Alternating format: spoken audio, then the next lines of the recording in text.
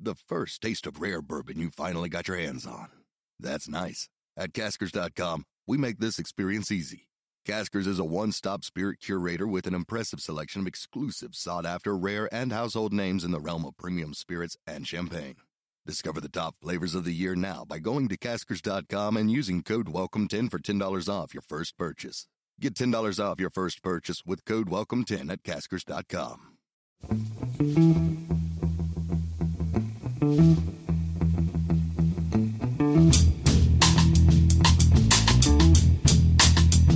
Hello and welcome to The Price of Football, the show that looks at the money behind the beautiful game with me, Kevin Day, and Liverpool University's Kieran Maguire. Normally at this stage, Kieran, I'd ask you how you are, but I know because it's only been 30 seconds since we recorded Monday's pod, basically, because it's Thursday and normally that would be News Day, but as we mentioned last pod, I'm on a 3-day break and Mrs. Day has made it perfectly clear that if I wish to be retained to my testicles, I'm not to take 2 hours off to do a podcast. So we're bringing you another of our special nostalgia pods today, Kieran. I've been quite looking forward to this. And in honour of his recent passing, Kieran, we thought we'd take a look at Trevor Francis' record-breaking move from Birmingham City to Nottingham Forest in 1979, which made him the first £1 million player, technically. Before we do that, Kieran, I think it would be rude of me not to check whether anything's happened in the 3 minutes or so since we stopped recording Monday's pod and started recording this one. Well, actually, I have been busy, and as we both know, the devil will find work for idle hands to do. Indeed. I stole and I lied just because you asked me to. Yes, because the Baroness was... I walked out just to get myself a quick drink of water, and the Baroness was standing at the door, arms folded. Oh. I think it's fair to say. Oh. And I think we both know. It was one of those looks of, whilst you've been fanning around podcasting, I've been busy in the kitchen, and she'd managed to dislodge a pipe. So we've got a leak in the kitchen, which I managed to fix in 3 minutes. And the reason for that is that I'm not a plumber, because a plumber would have charged you for 3 hours of work. But in true adventures of a plumber style, the Baroness was standing arms folded in her shorts and T-shirt. So anybody that's familiar with the 1970s and the work of Robin Asquith will know what happened next. I had to return to the podcast. Kieran, I've never been more proud of you. What an alpha male story that is. In the course of 3 minutes, you identified a leak and you fixed it as well. How did the Baroness cause the leak in the first place? Well, she made the mistake of opening a cupboard in the kitchen. Oh. And cupboards near sinks, we are alpha males because we know that those doors are there for not opening as opposed to opening. And she decided she was going to clean the inside of cupboards, which I didn't know that cupboards had insides that could be cleaned, personally. I thought they were a bit like ovens and they were self-cleaning, but I was clearly wrong. Well, there's no point having a door to a cupboard. You close the door and that saves you cleaning inside, surely. Exactly. Exactly. Well, what an eventful 3 minutes out. I wasn't expecting that answer. So let's get back to 1979, Kieran, and the sensational move of Trevor Francis from Birmingham City to Nottingham Forest. First up, Kieran, sadly passed away just a few days ago. What a player he was. Yes, I mean, we are both of a certain age, and I think I was 17 when he signed for Nottingham Forest, but he'd already proven himself at Birmingham. He'd come on. He was a very young player when he first appeared for Birmingham City. I think he scored in his debut, and he looked really promising. And then you put him into that Nottingham Forest side, and I think it's fair to say he did okay at Forest, but not sensationally well. Because he wasn't a glamorous player, he was just extremely gifted. In terms of his England caps, he 55, 56 England caps. Again, you'd expect him to perhaps have earned more, but I think he was just the wrong player in that team at times because his skill set didn't necessarily complement some of the other players, and the side was dominated, I think, by the likes of Kevin Keegan and Trevor Brooking, and he just didn't quite fit in. But yeah, an amazing player. I do remember going to watch Brighton play at Main Road in the early 80s, and City beat us. I think it was 4-0. It could have been twice that, and he was just on fire. And there are some players who you see who just have that ability to completely transfix you, in the sense that they got the ball at their feet. He can run faster with the ball in his feet than I can run when I'm sprinting. And he made the game look ridiculously easy, and I think that's testament to the quality of the player.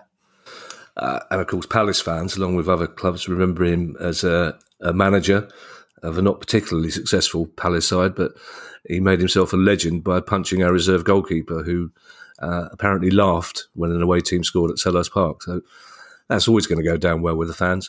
Younger listeners, Kieran, and we do have some, it turns out, younger listeners might well like to Google or YouTube or whatever the young people do, the press conference at which the signing of Trevor Francis to Nottingham Forest was announced, because Brian Clough turns up late in basically his PE kit, essentially swishing a squash racket about, and tells Trevor Francis his hair's too long and he looks like a girl, and then disappears stage left, which is a sort of indication of the sort of man Brian Clough was.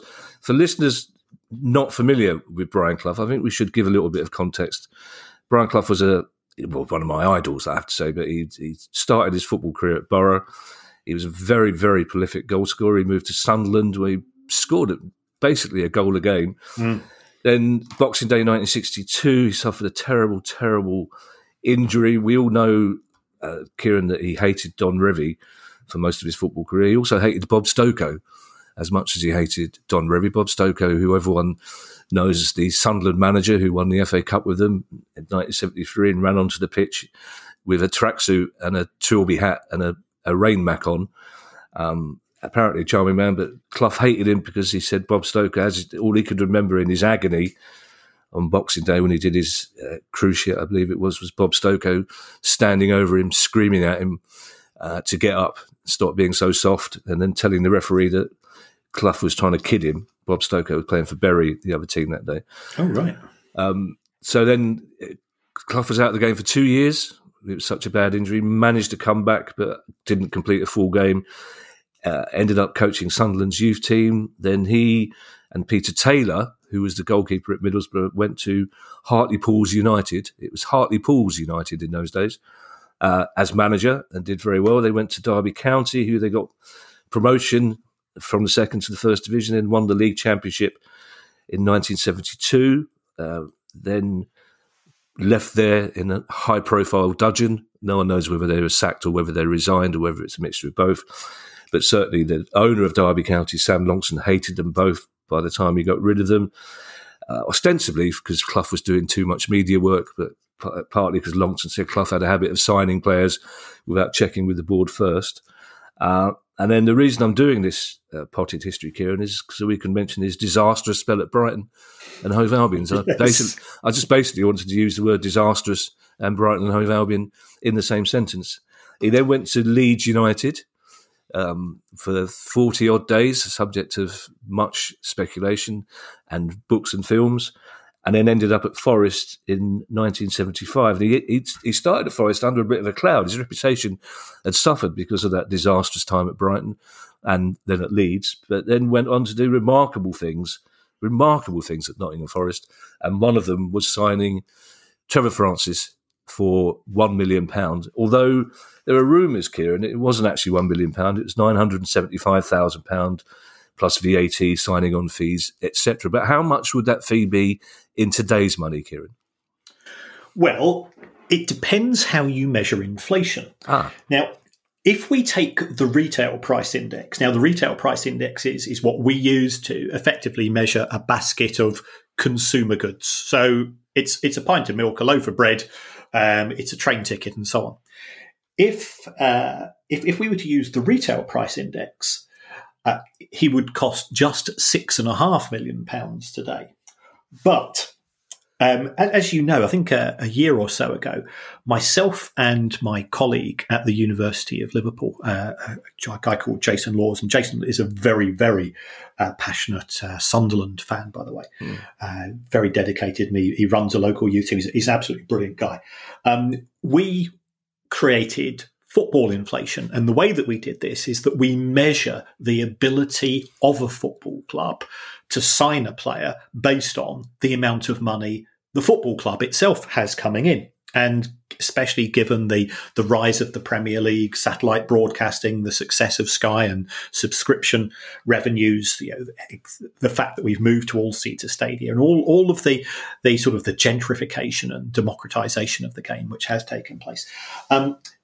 Taking into account football inflation and the increase in purchasing power, based on my figures, Trevor Francis would today cost £253.5 million. Wow.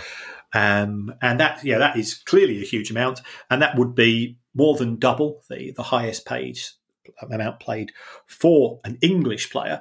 But that was also the case at the time, because I think prior to Trevor Francis, the highest fee was David Mills, which was $516,000. I think Middlesbrough paid that.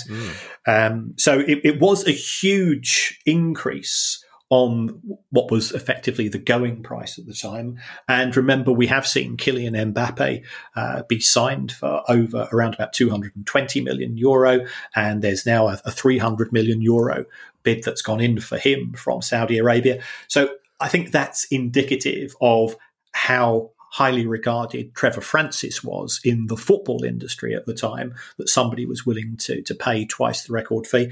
And that does, those numbers that we've calculated using the spreadsheet that I sort of crudely put together, and Jason's an absolute spreadsheet wizard, so he made it much more sophisticated than my crude efforts.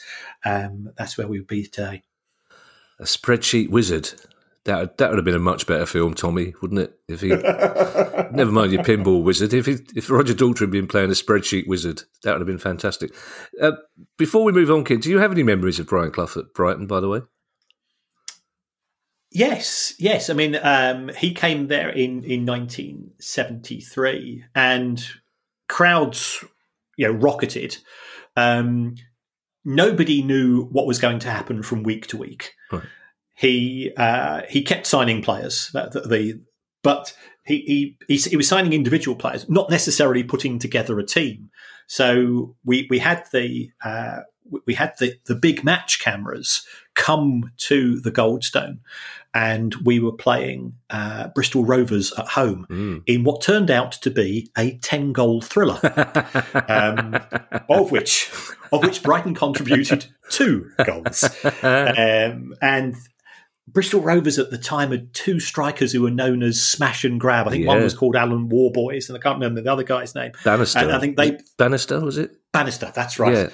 Yeah. Yes, so there was some spectacular results. We got stuffed 4-0 by Walton and Hersham in the FA Cup. Yeah. And then Clough flounced off, and Peter Taylor stayed behind, and I think that was the sort of the transformation of the club in terms of its sort of period of success in the latter half of the 70s. Clough was box office, but I think at the same time he didn't have a particularly good record as Brighton manager. Yeah, I can't remember whether it's the Walton and Hersham game or the Bristol Rovers game. I suspect it's the Bristol Rovers game, but he was on the big match on the Sunday in the studio after that defeat. And he brought his son with him. Yes. And so Nigel was sitting on the desk looking really embarrassed, kicking his leg. I'll just point out Nigel Clough was about 8 at the time, not 22. That would have been even more embarrassing. You mentioned Peter Taylor, Kieran. I mean, Peter Taylor was legendarily what Brian Clough referred to him as back of house, and he was front of house, like you said. But it was Peter Taylor who tended to identify the players to bring in, and it's probably him that brought in Trevor Francis. My abiding memory of that is my dad's just outraged. I mean, it was bad enough. I mean, he was still recovering from Peter Bonetti wearing gardener's gloves in goal, but a footballer going for £1 million, that was, as far as he was concerned, that was the end of football. But that sort of reaction had been increasingly common, Kieran, as transfer fees went up. As you all know, it's the first £100 transfer, Kieran, 1893. Willie Groves from Aston Villa, to Aston Villa, rather, from West Brom. 1905, questions were asked in the House, and expressions like new slave trade were used by politicians when Middlesbrough signed Alf Common from Sunderland for £1,000.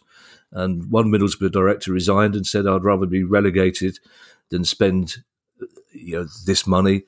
With £5,000 first transfer was 1922, Sid Puddifoot. What a fantastic name. What name, man. What a name. But he signed for Falkirk from West Ham. Good grief. I know. Then 1928, things were getting spicy. £10,000, David Jack went to Arsenal from Bolton. 1968, Martin Chivers, £125,000 to Spurs from Southampton. But during the 70s, Kieran, how quickly had transfer fees been climbing? It basically took nearly a decade to get from £100 to £125,000. But in the 70s, how much was it climbing exponentially?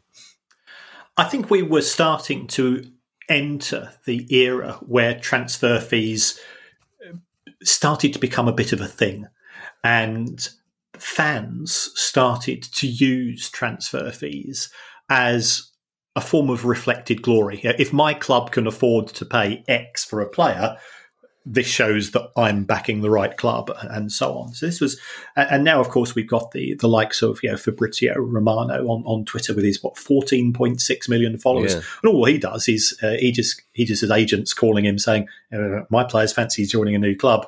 Why not put it out to cause a bit of mischief and mayhem?" And it works every time.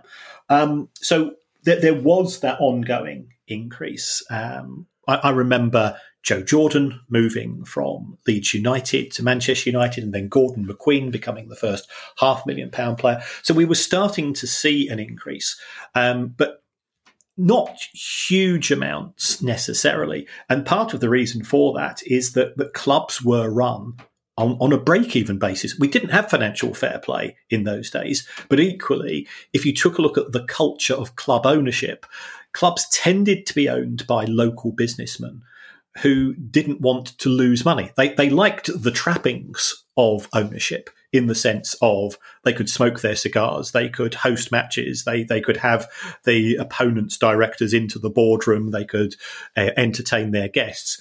But they didn't particularly want to have to go and subsidise the clubs at the same time. So as a consequence of that, there were transfers taking place, but they didn't tend to be on a regular basis huge sums. And we have seen an amazing acceleration.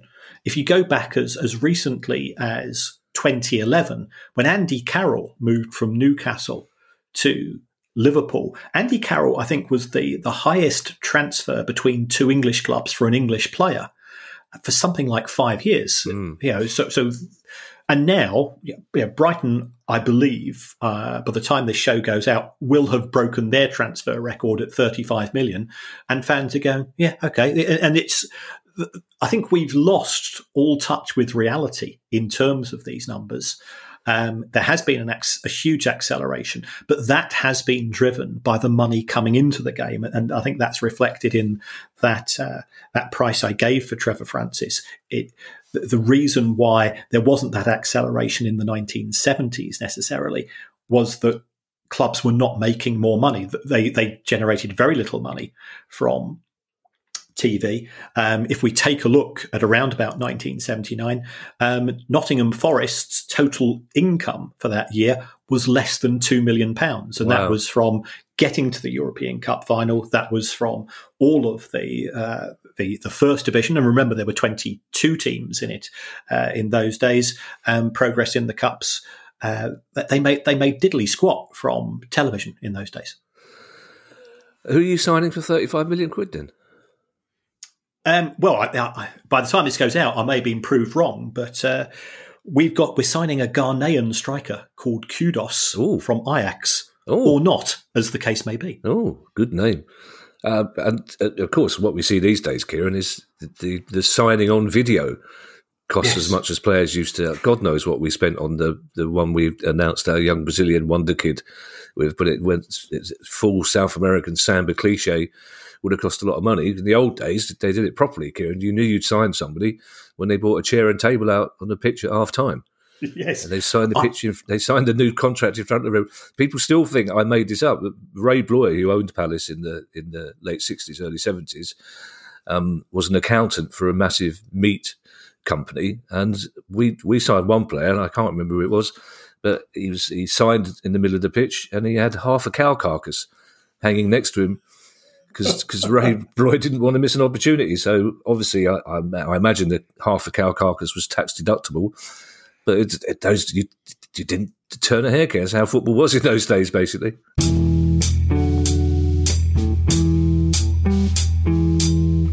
If you didn't already know, our partner Manscaped now sells beard products. You heard that correctly. The leaders in below-the-waist grooming changed the game with their Beard Hedger Pro Kit. And now they're going a step further with their brand new Handyman, an electric face shaver for a quick and convenient way to achieve a clean-shaven look. Whether you're looking to sharpen up your neckline or give your face that smooth finish, the Handyman has you covered. It's time to go from 5 o'clock shady to yeah, baby. That's right. If you're looking for something, dare I say, smoother, look no further than Manscaped's new Handyman face shaver. If you're like me, you know clean shaving's a bit of a hassle. The Handyman is the perfect compact tool I can take with me on the go to achieve that clean-shaven look without all of the effort. So get 20% off and free shipping with the code PriceOfFootball at manscaped.com. That's 20% off with free shipping at manscaped.com and use the code PriceOfFootball. Hit the refresh button with Manscaped.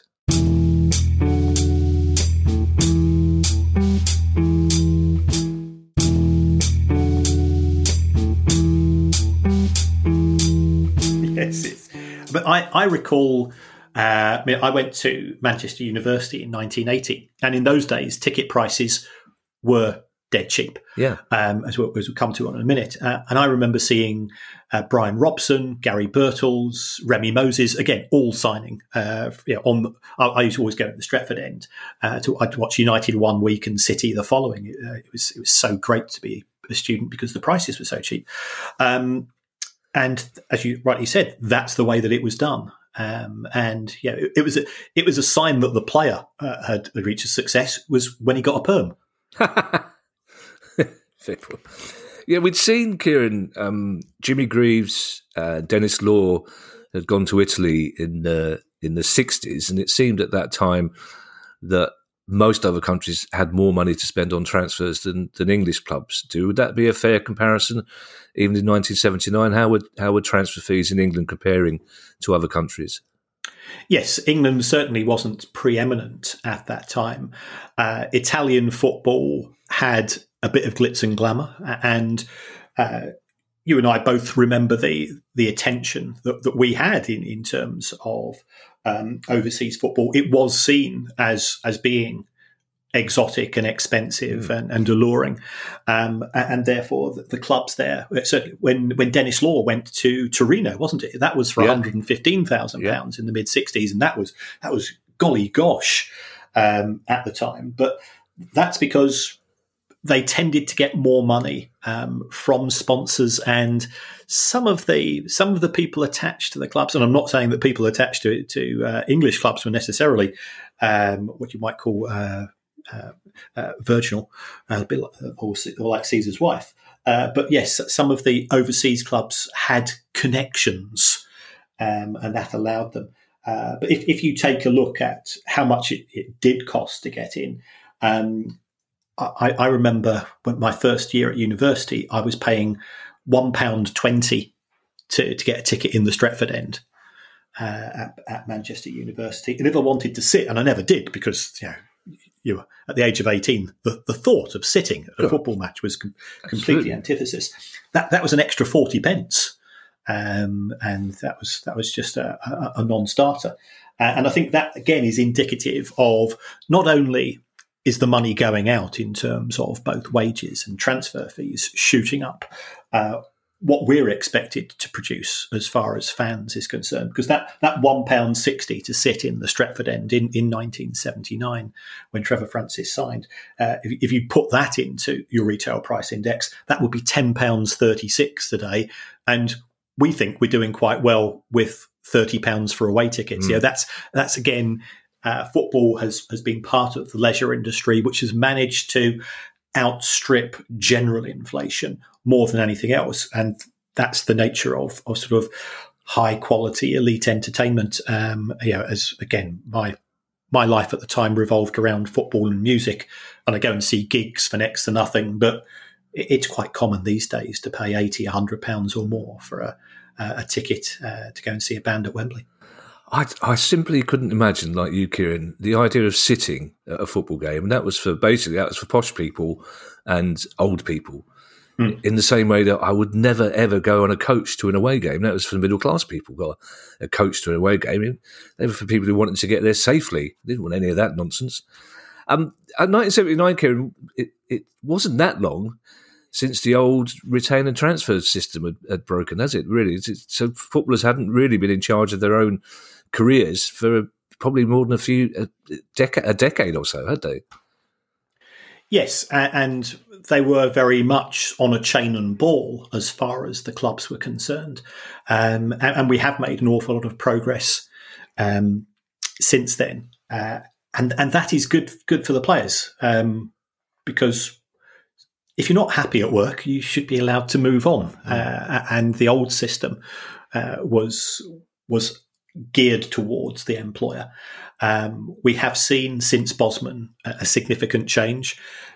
The clubs will claim, perhaps, and I'm not sure this is warranted, that it's shifted too far in the form of players, but you see chief executives move from company to company.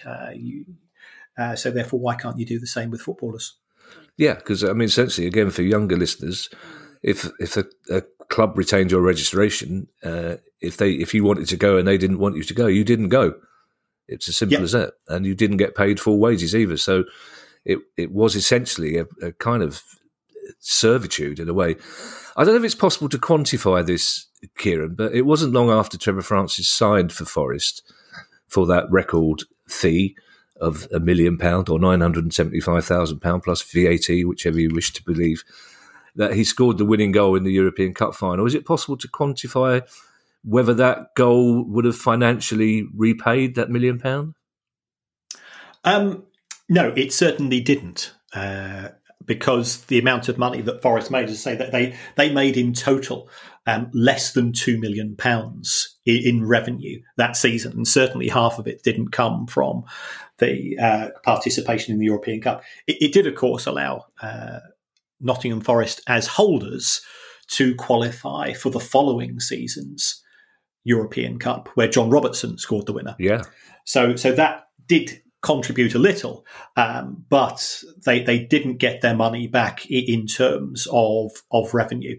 The bonuses, there was next to no prize money because you were holding the trophy. You made your money in those days not from UEFA handing out money. And to put that into context, when Real Madrid won the Champions League in 2022, and that's the last season that we've actually got figures for, they made 119 million from prize money alone from UEFA, because the tournament is now televised and there's so much competition from broadcasters.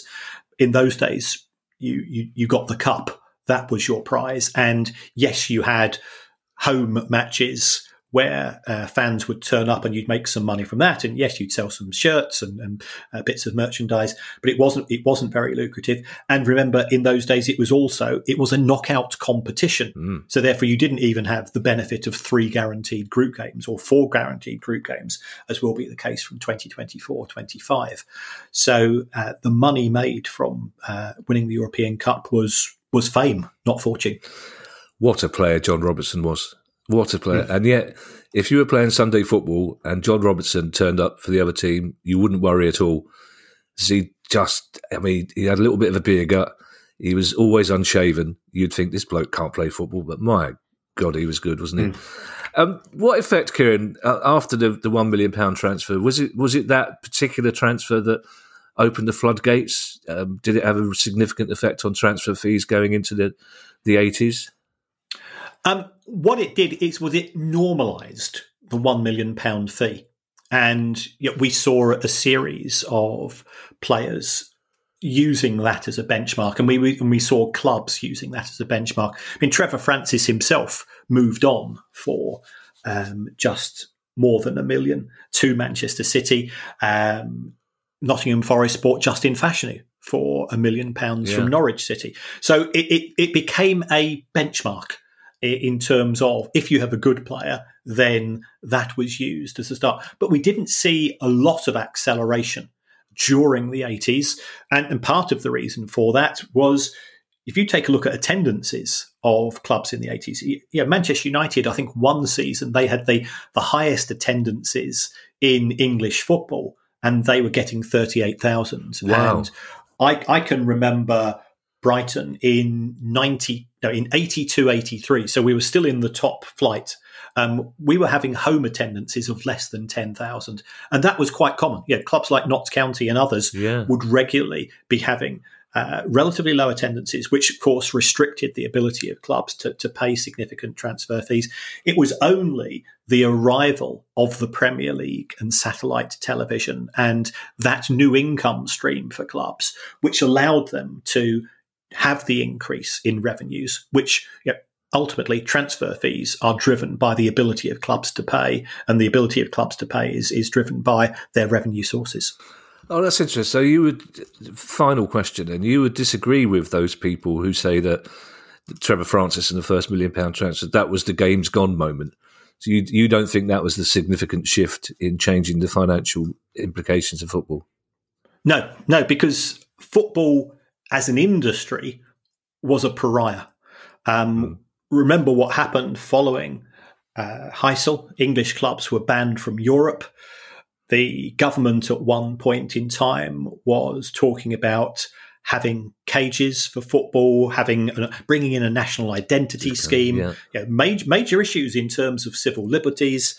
Football was not the game that we identify today. And I'm not going to say that it was all hooliganism.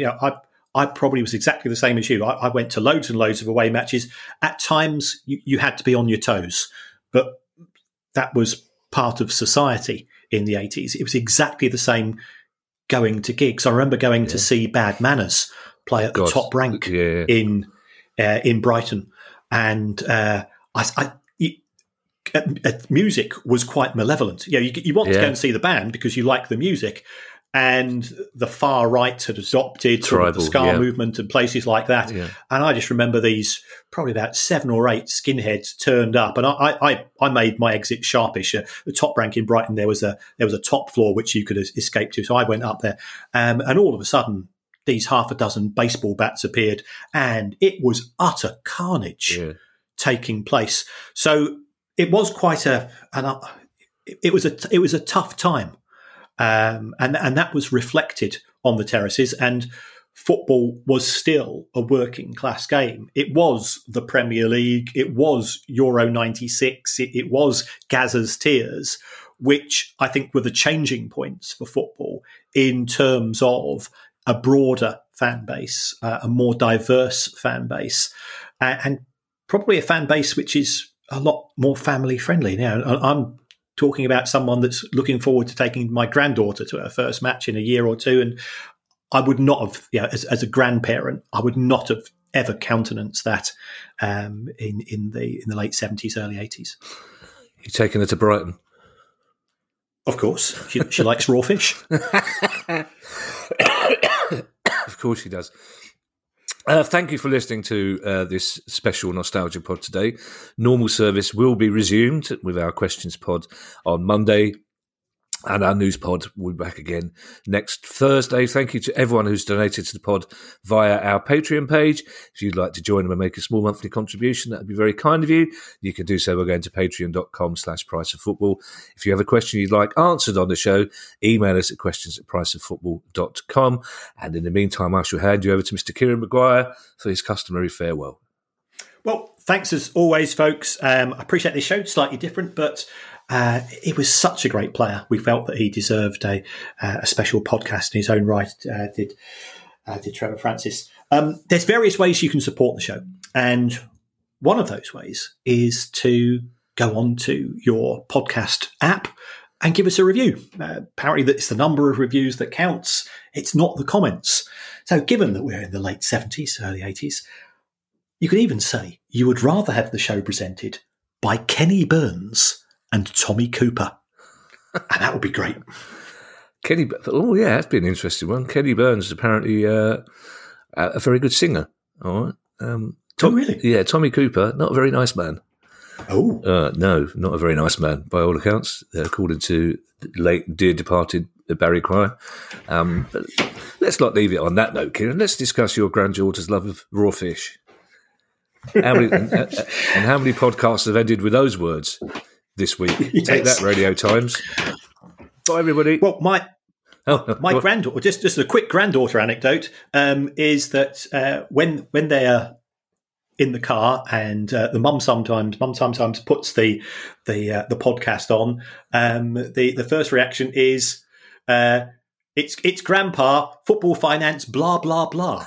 that should go. That should go on our tour poster. I think that's from my eldest granddaughter. So the fame at last. That's hilarious. How old is she? She's 4. Oh, just turned 4. That's hilarious. We should definitely call this pod football finance, blah blah blah from now on. Does the podcast go on when she wants them to go to sleep in the back? Is that what it is? Yes, it works a treat. Yeah. Works a treat every time. Bye, everybody. Bye. The price of football.